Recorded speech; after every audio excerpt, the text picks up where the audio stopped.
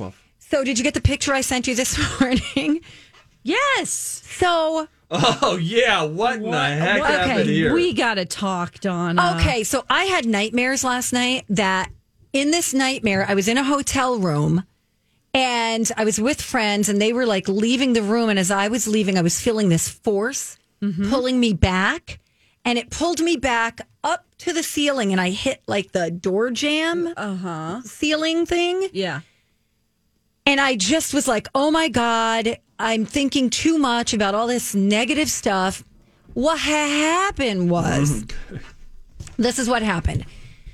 So I'm trying to think of how to explain this to you. My dog normally spends the night with me the whole night, right? Cozy. I got up to go to the bathroom. I could see he's there. Yeah. I've been leaving my door ajar to my bedroom. Okay. Yeah. Normally I would close it. Rumi says to me, hey, I came home last night at like 9 or 10 o'clock. I went to bed. He said there was nothing on the floor. He said he woke up before I did. And there were dog toys all in the area where you would just walk in the door. And he thought to himself, well, that wasn't there last night. And Donna's still in bed. Did the dog get up in the middle of the night? And I said, Jason, that dog was with me the whole night. So either we have a ghost or somebody's in the house. Oh, so I don't like either of those options. So I go, because there's no way the dog went 2 floors down because I live in a multi-level home. Oh, cool. To his doggy toy chest, brought it up to the 2nd level and just dumped it in front of the door. There's no way. No way. So I go, let's go look in the basement together.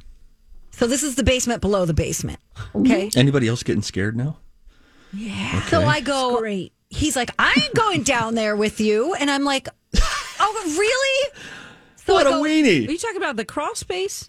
Is there a crawl space? No, there's a basement below the basement. Oh, God. There's just a basement. Yeah, on another day, another time. Like an unfinished basement. Oh, below the basement. Like for storage. Yeah, got it. Just like a full floor of just space. Where the furnace is and everything. So I'm like, all right, well, if you're not coming down there with me, I'm not going down alone. So I said, let's get a chair, got a bar stool chair, and jammed it under the doorknob. And then I put a throw pillow on top of it. I go, if this pillow is on the floor in the morning, we know somebody's in the house. Somebody's jostled it. Yes, because they'll be trying to open, push the door open and the pillow will jiggle and fall on the ground. So that's the reason I sent you that picture. Everything looked intact this morning. Okay. And hopefully I'll check on things. And what does my dream mean, by the way? I mean, you can't see it. It's an imaginary force. Yeah. Okay. So, and you felt like your life was threatened? Yeah.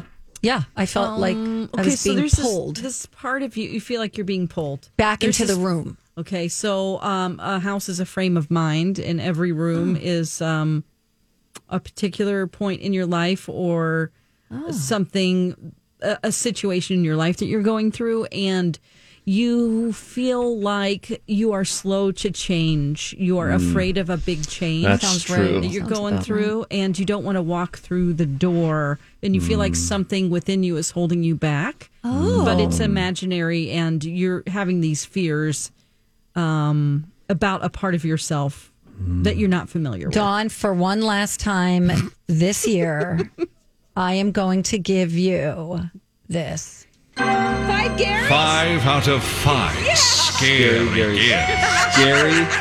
Gary's. Okay, I love it. Thank you for that.